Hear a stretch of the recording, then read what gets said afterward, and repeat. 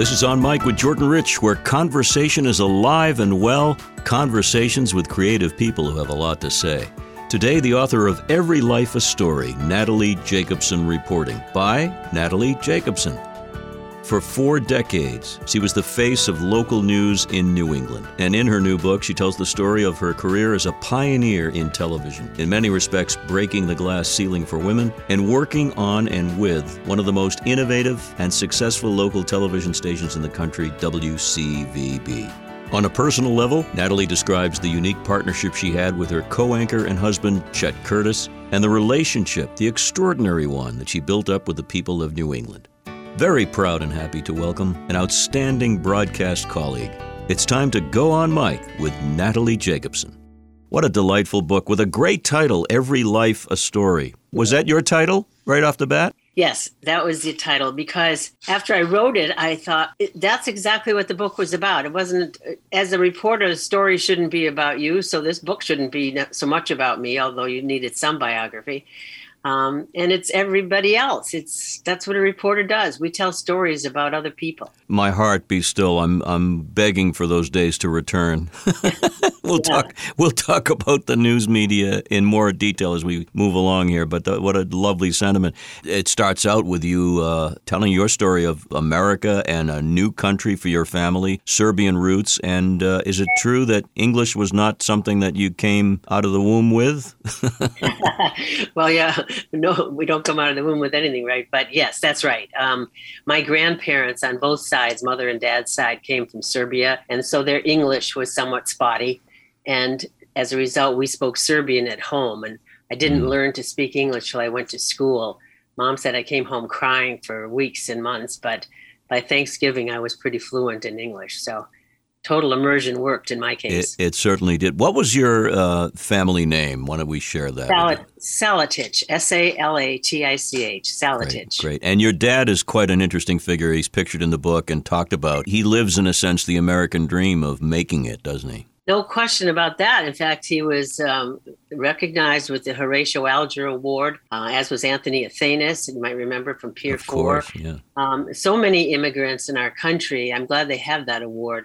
Who came, or actually Dad's not an immigrant, he's the first generation. I'm the second generation, but his parents came from Serbia, as I said. This country, with its liberty, its freedom, its opportunity, just offers people the chance to be the best they can be.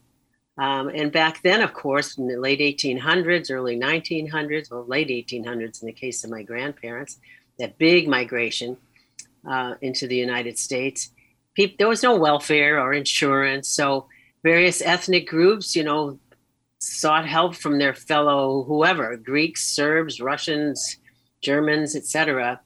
And everybody pitched in. They got a job. They did the best they could. They lived within their means and helped each other. And America has grown exponentially from then. Of course, we've changed an awful lot, as you noted a minute ago. It's a beautiful story, and I'm so glad you were able to write it, preserve that legacy so beautifully. There are a lot of relatable stories here that, despite the fact that you worked most of your career in Boston, a lot of stories relate. The most pressing to begin with is the fact that you didn't start out wanting to be the world's greatest local TV anchor, which you became. Paths to life and career sometimes are wavy. What was your path to this career like? I had no idea what I wanted to do when I got out of school. And I went to the University of New Hampshire quite by good fortune. My dad was old school. He didn't see any reason for a girl to go to college. He said, your mom can teach you what you need to know. My godfather, bless his heart, said, Bill, Willie, he used to call him, girls go to school now. So I couldn't get a job in anything for a long, long time. Right out of school, Bill Jacobson and I, my first husband, went to Bangkok, Thailand during Vietnam in the late 60s. I had a fabulous job there, which I would never have had in the United States because I was a girl. And then after, some time and trying and knocking on doors and making phone calls, Jim Thistle took a shot with me and hired me ostensibly as a cub reporter at the old Channel 56. But as it turned out, that job wasn't available. So I ascertained the needs of the community, which every station was required to do every 3 years to get a license. Wow, I remember doing that in radio. Community ascertainment, you basically had to talk to almost everybody who had any say in the community and sit there and write down their responses. That's right. It was interesting. Yeah, and well, then you would get it, Jordan. What a great first job for a girl in her, or a boy, whatever, in my case, a girl in her 20s, to really get to know your neighbors, everyone from the governor and the mayor down to the guy digging ditches or putting up telephone lines, up poles. All kinds of people, young, old, black, white, Hispanic, immigrants, longtime residents, everyone. So what a gift to you and to me that was right. Our beginning. Well, you're right. And what we programmed had a point. You're right, Natalie. And of course, it went away and people said it's unnecessary, it's too much work, et cetera, et cetera. But we can wallow in all that all we want. We're going to talk about the future. So you said it a couple of times. You, in the days you were getting started, were told this is not a job for a girl. But this wasn't too long ago. I mean, you're a young Well, it was lady. within my lifetime, so it couldn't have been that too long. We're talking late 60s, early 70s, right? Somewhere in there? Right. Well, Channel 5 went on the air, 50 years ago this year, March 19th, 1972. And before that, I worked at BZ, your home base. Yes. For 3 or 4 years, but 3 years, I guess it was. Mm-hmm. Learning the trade, working with wonderful people, and finally got a job as a reporter with his fledgling station, WCVB. And what a gift that was, to work with a guy named Bob Bennett, who ran the station, saying, I want everyone to be the best they can be and take risks, try things. If it doesn't work, we'll try something else. It was a different tenor, of direction. And then to have Jim Thistle, the greatest news director of all time, it was just extraordinarily fortunate. And we were a whole bunch of enthusiastic people. There were no rules about TV. We were pioneers. We were creating it. We decided what is local TV.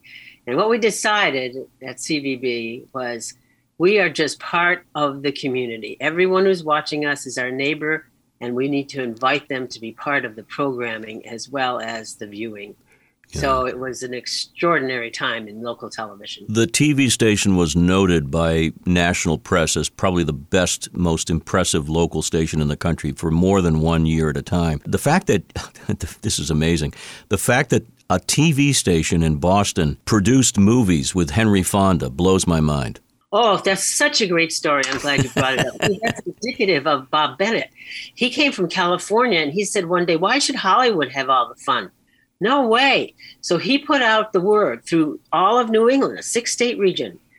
All of you writers in New England, send me a script for a movie, and I will hire a qualified bench, a group of people to read all the scripts and choose one.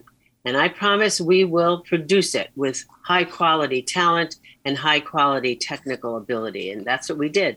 We created Summer Solstice was the winner. I remember.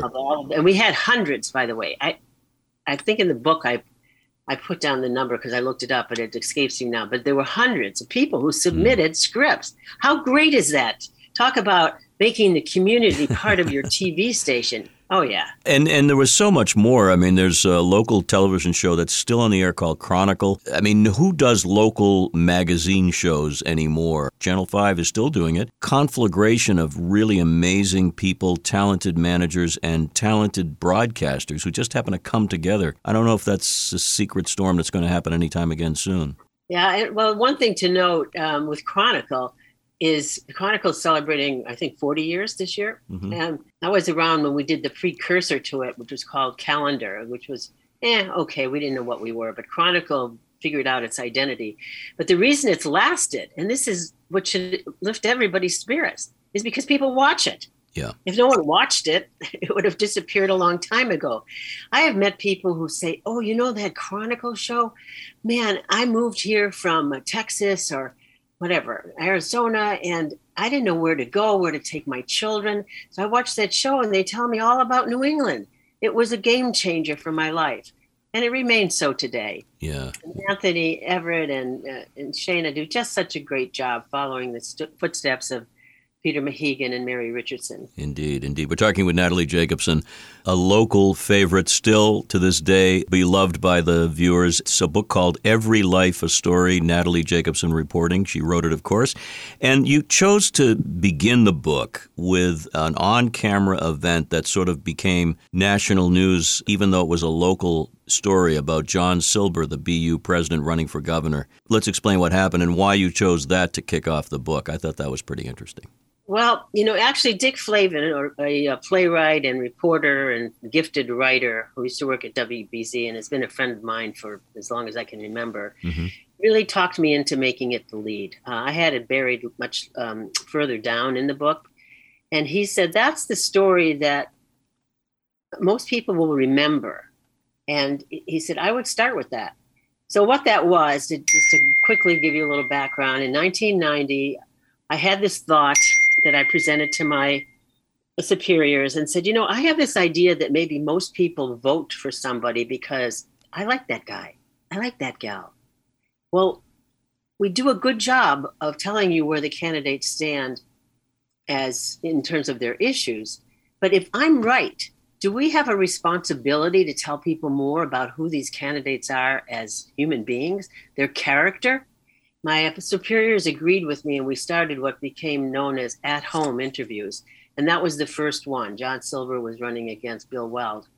And it was pivotal. I was uncomfortable that it seemed to have been so influential. But it did expose the character of both of those men, and the voters decided which character they preferred.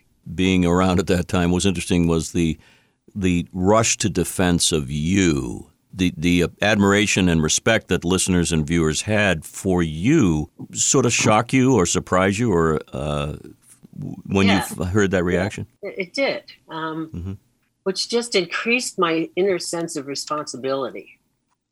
Yes, it did. It's very likely that people at your level of success feel pretty special about what they're doing, and I think you should feel good about it. But I detect a sense of humbleness, humility throughout your life story. Everybody who knows you says the same thing. You had a lot of exposure and a lot of attention thrust on you. How did you keep it together? I don't know. I don't know how I would be any other way. I would have to go back to my parents. They taught me, nobody owes you anything. Work hard, be kind to people. You're not the only one in the world. My mother used to always say there's always two sides to a story. So I learned the basic decency of life from my mother and father. Plus, faith was a big part of our life. We were Christians of the Eastern Orthodox, Serbian Eastern Orthodox faith. That's the same church as, say, Russian or Greek Orthodox. The language being different. And so believing in something bigger than yourself and bigger than life on earth and having parents who taught you that kind of right from wrong and caring for people, it was my upbringing. I'm lucky to have had it. We didn't have any money. We were pretty poor. Right. But we didn't know we were poor because we didn't know anybody who had any more than we did. I think you were in the business at the right time because local news was paramount, and of course there were not those competitive forces like there are today for news gathering. The local celebrities were the anchors. We watched you every night. We felt we knew you, and you had and still do, you have a warmth and a connection with the viewers. You tell a couple of really funny stories about doing marathon broadcasts that would go from 6 a.m. till midnight at some point. People don't realize you log a lot of time on the air. It wears you down. I just felt it was a long conversation with everybody who was watching us. I go back to 1976 when we were celebrating America's birthday. Oh, the irony is it's amazing. Think of this. So the Queen of England comes aboard the Britannia, spends an entire day in Boston, visiting some 11 different sites, Old Faneuil Hall, etc., to celebrate America's independence from Britain. We fielded 11 live cameras. Yeah. It's never been done before, and that was microwave. This is before satellites. And this was film days as well. That's thanks to Jim Thistle. He was the visionary who knew how to cover a story. And man, we were so excited to do this. I never studied so hard in my life. I may have learned American history in school, but boy, I knew it way better in preparation for that broadcast, because that's what it was. It was a 8 or 9 hour history lesson in the making, and as well as in the relearning and revisiting. And I'll never forget, people wrote this is back in the day of postage stamps, who wrote letters and said, your coverage was great, thank you, but we had to jump in our car and drive down from New Hampshire, Vermont, Maine, and come to Boston. We needed to smell it and taste it. Let our senses be filled with the irony of this extraordinary story. The show must go on. You just have that extra energy, I guess, that propels you. Well, yeah, and of course, as you well know, it depends on the story. For example, at 9/11, that was a marathon coverage, and it was the most frightening time of any reporter's life, because we didn't know what was happening. Our job is to tell you what's happening. We didn't know what was happening. After the first plane went into the tower in New York, and then the second one went in. First, we think maybe it's an accident. Right. And the second one goes in, and then we hear about a plane in Pennsylvania, and then Washington is targeted, and the president is put on a plane and ferried around. So in case he's being attacked, we had no idea. And there was a case. I still get goosebumps and tears to think about it, because had this horrible story in Texas now. My God, it brings back being a reporter during a time when you can't even believe what you're telling people, and you don't really have enough information to put it in any kind of perspective. And what you have to do, and I think what we all did, this isn't just me, by the way, there's no such thing as one person in TV news or radio. You know it well, Jordan. Sure. It's a team effort. And we all just thought, okay, everybody take a deep breath. Okay, what do we know? And we're going to tell people, here's what we know. We have no idea what's coming in the next 5 seconds. Just hang in there. So everybody just try to be calm. Let's pull together as Americans. Let's see where this takes us. It was a very scary time. And as I said, watching what transpired in Texas yesterday, and all those little children and their parents. Are you kidding me? Yeah, as we record this, just for the listeners, this is recorded the day after we'll call it the Texas Massacre of Children. Just horrific. All that we're talking about relates to where we are today, and I'll get your take on this before we come back to the story in the book, Every Life a Story by Natalie Jacobson. It seems as though there isn't that attempt to get it right. It's just to get it out there first. Now, I know it's not across the board, but what's your overall take about where we are with the social media, instantaneous advocacy, Twitter, all that stuff that interrupts what used to be straight news? Well, a couple of answers to your question. One, even worse than let's get it first, is let's get my opinion out there.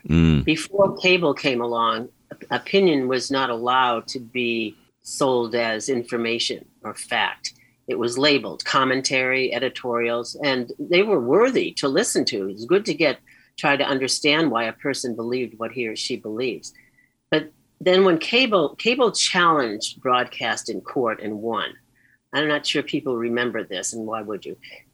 But because it's so ubiquitous now. But cable said, hey, wait a minute, government, federal government, FCC, you have no right to tell us that we need to have a license or tell us about ascertaining needs of the community or fairness or equal time, because we don't use federal airwaves. We lay cable. And cable survived with smaller audiences, in sharp contrast to broadcast television, where you have to get as many people as you can to sell your ads to exist.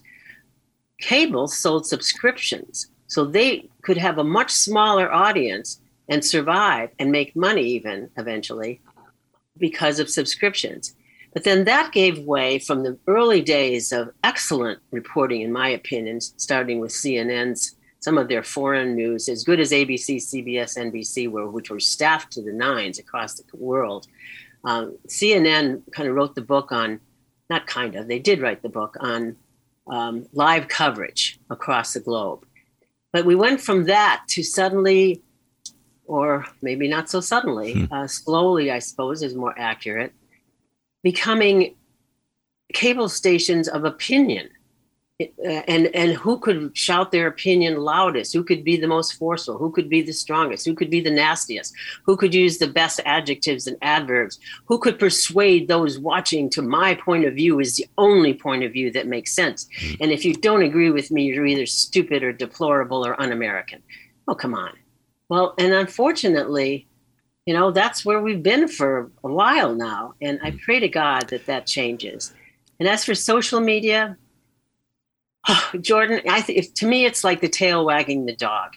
And you people need to remember your information is only as good as your source. And since anybody can be a source, you can write anything you want. You don't have to prove you're accurate. You don't have to prove anything. Just put it out there.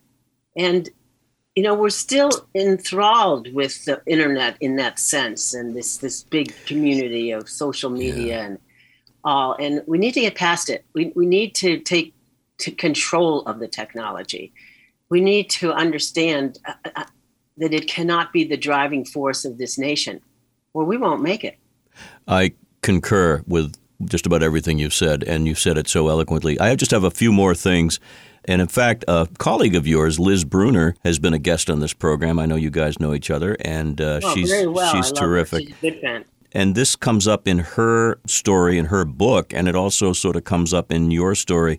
The treatment of the listeners or the viewers in this case, and the deference that you pay to people who are suffering. I mean, it's that old cliche, how do you feel, ma'am, in the middle of a massacre? It's so cold and calculating, and I feel for those poor people. But you have it seems to me, a sense of respect and understanding for the common guy, gal.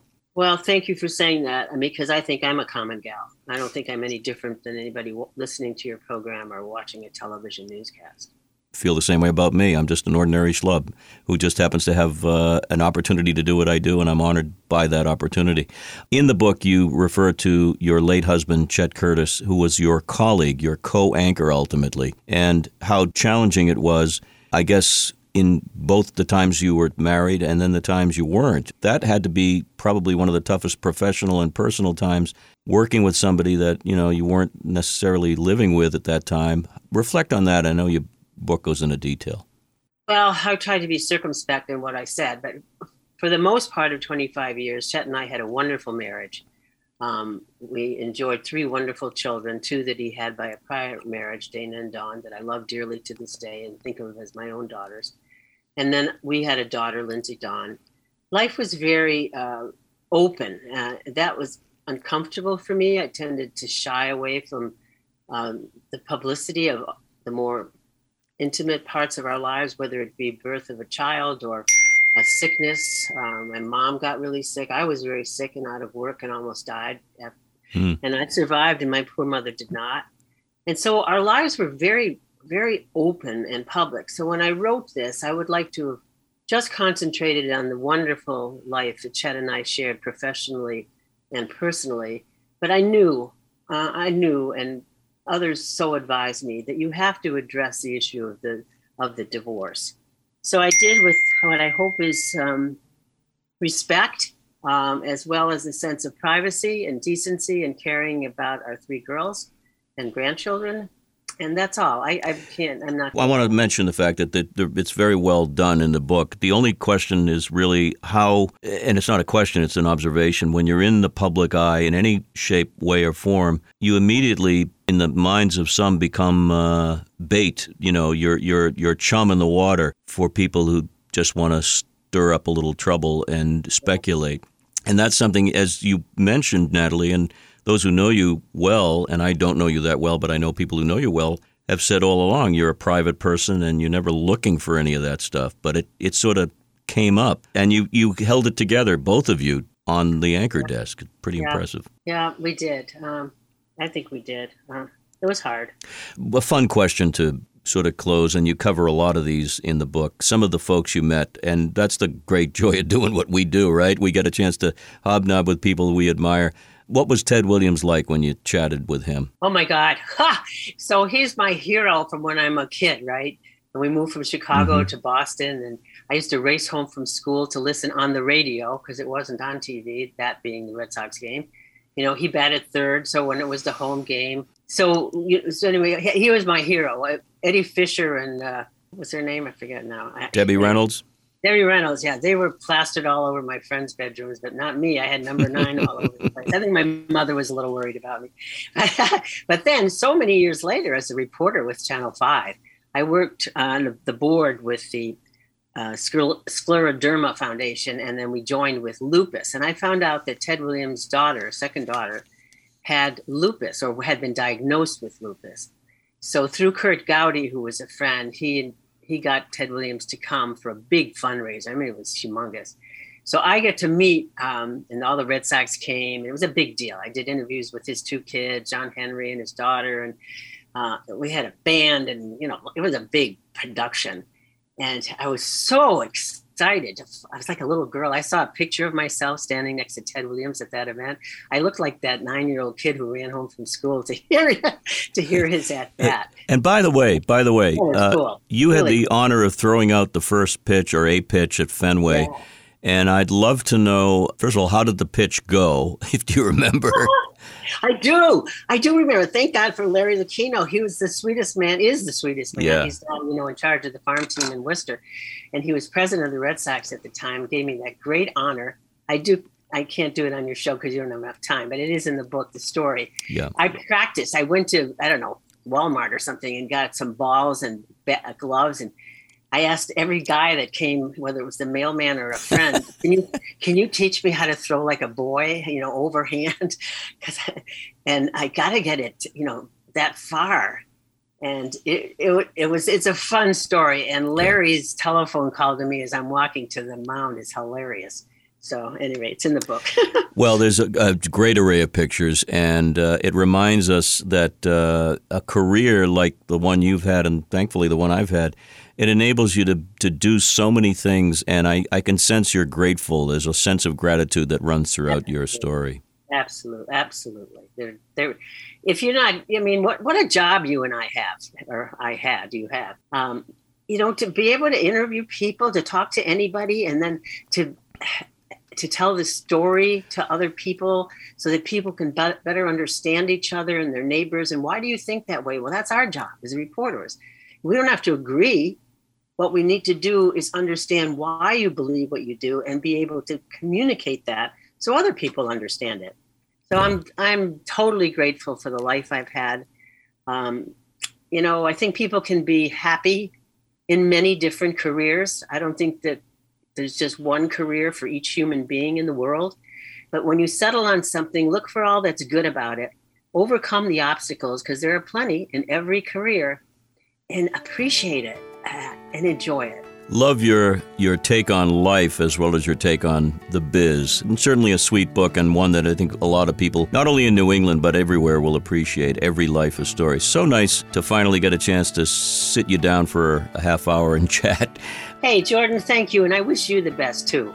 Natalie Jacobson. Once again, her book, Every Life a Story, Natalie Jacobson Reporting. I highly recommend it. And I also recommend that you rate this podcast, hopefully with several stars, and add your reviews. The reviews really make a difference.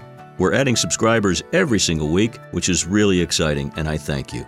Thanks as well to Dan Tebow of Fast Twitch Media for his help in publishing, and to everyone at Chart Productions, where we produce this and many other podcasts. Till next time, this is Jordan, as always, saying be well so you can do good. Take care.